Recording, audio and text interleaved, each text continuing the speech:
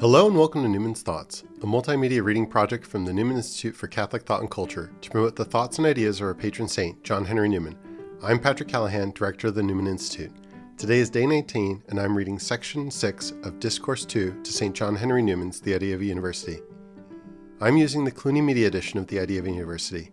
You can follow along with this or any other edition, or even online via our daily email. St. John Henry Newman, The Idea of a University, Discourse 2, Theology, a Branch of Knowledge, Section 6. Here, however, it may be objected to me that this representation is certainly extreme, for the school in question does in fact lay great stress on the evidence afforded by the creation to the being and attributes of the Creator. I may be referred, for instance, to the words of one of the speakers on a memorable occasion. At the very time of laying the first stone of the University of London, I confess it, a learned person, since elevated to the Protestant see of Durham, which he still fills, opened the proceedings with prayer. He addressed the deity, as the authoritative report informs us, the whole surrounding assembly standing uncovered in solemn silence. Thou, he said in the name of all present, thou hast constructed the vast fabric of the universe in so wonderful a manner, so arranged its motions, and so formed its productions, that the contemplation and study of thy works exercise at once the mind in the pursuit of human science, and lead it towards to divine truth. Here is apparently a distinct recognition that there is such a thing as truth in the province of religion. And did the passage stand by itself, and were it the only means we possessed of ascertaining the sentiments of the powerful body, whom this distinguished person there represented, it would, as far as it goes, be satisfactory. I admit it. And I admit also the recognition of the being and certain attributes of the deity, contained in the writings of the gifted person whom I have already quoted, whose genius, versatile and multiform as it is, in nothing has been so constant as in its devotion to the advancement of knowledge, scientific and literary.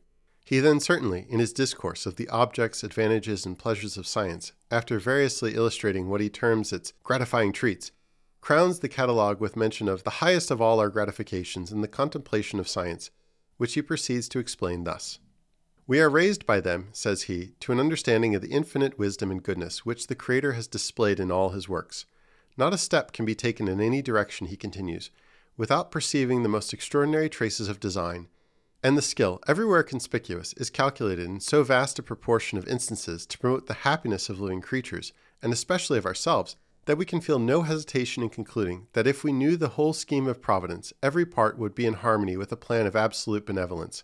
Independent, however, of this most consoling inference, the delight is inexpressible of being able to follow, as it were, with our eyes, the marvelous works of the great architect of nature, to trace the unbounded power and exquisite skill which are exhibited in the most minute as well as the mightiest parts of his system.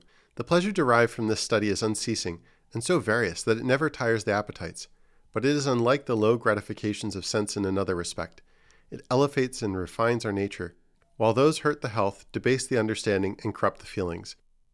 It teaches us to look upon all earthly objects as insignificant and below our notice, except the pursuit of knowledge and the cultivation of virtue.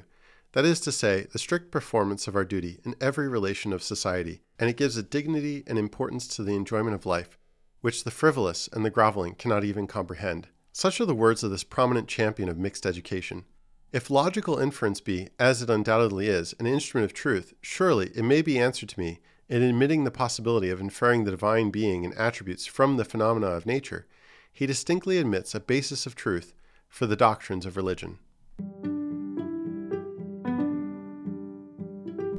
Thanks for listening to Newman's Thoughts. To discover more about today's readings, or to download this season's reading guide, visit www.newmansthoughts.com. This has been a production of the Newman Institute for Catholic Thought and Culture, an apostle of the Diocese of Lincoln in partnership with St. Gregory the Great Seminary and the UNL Newman Center, St. Thomas Aquinas Church.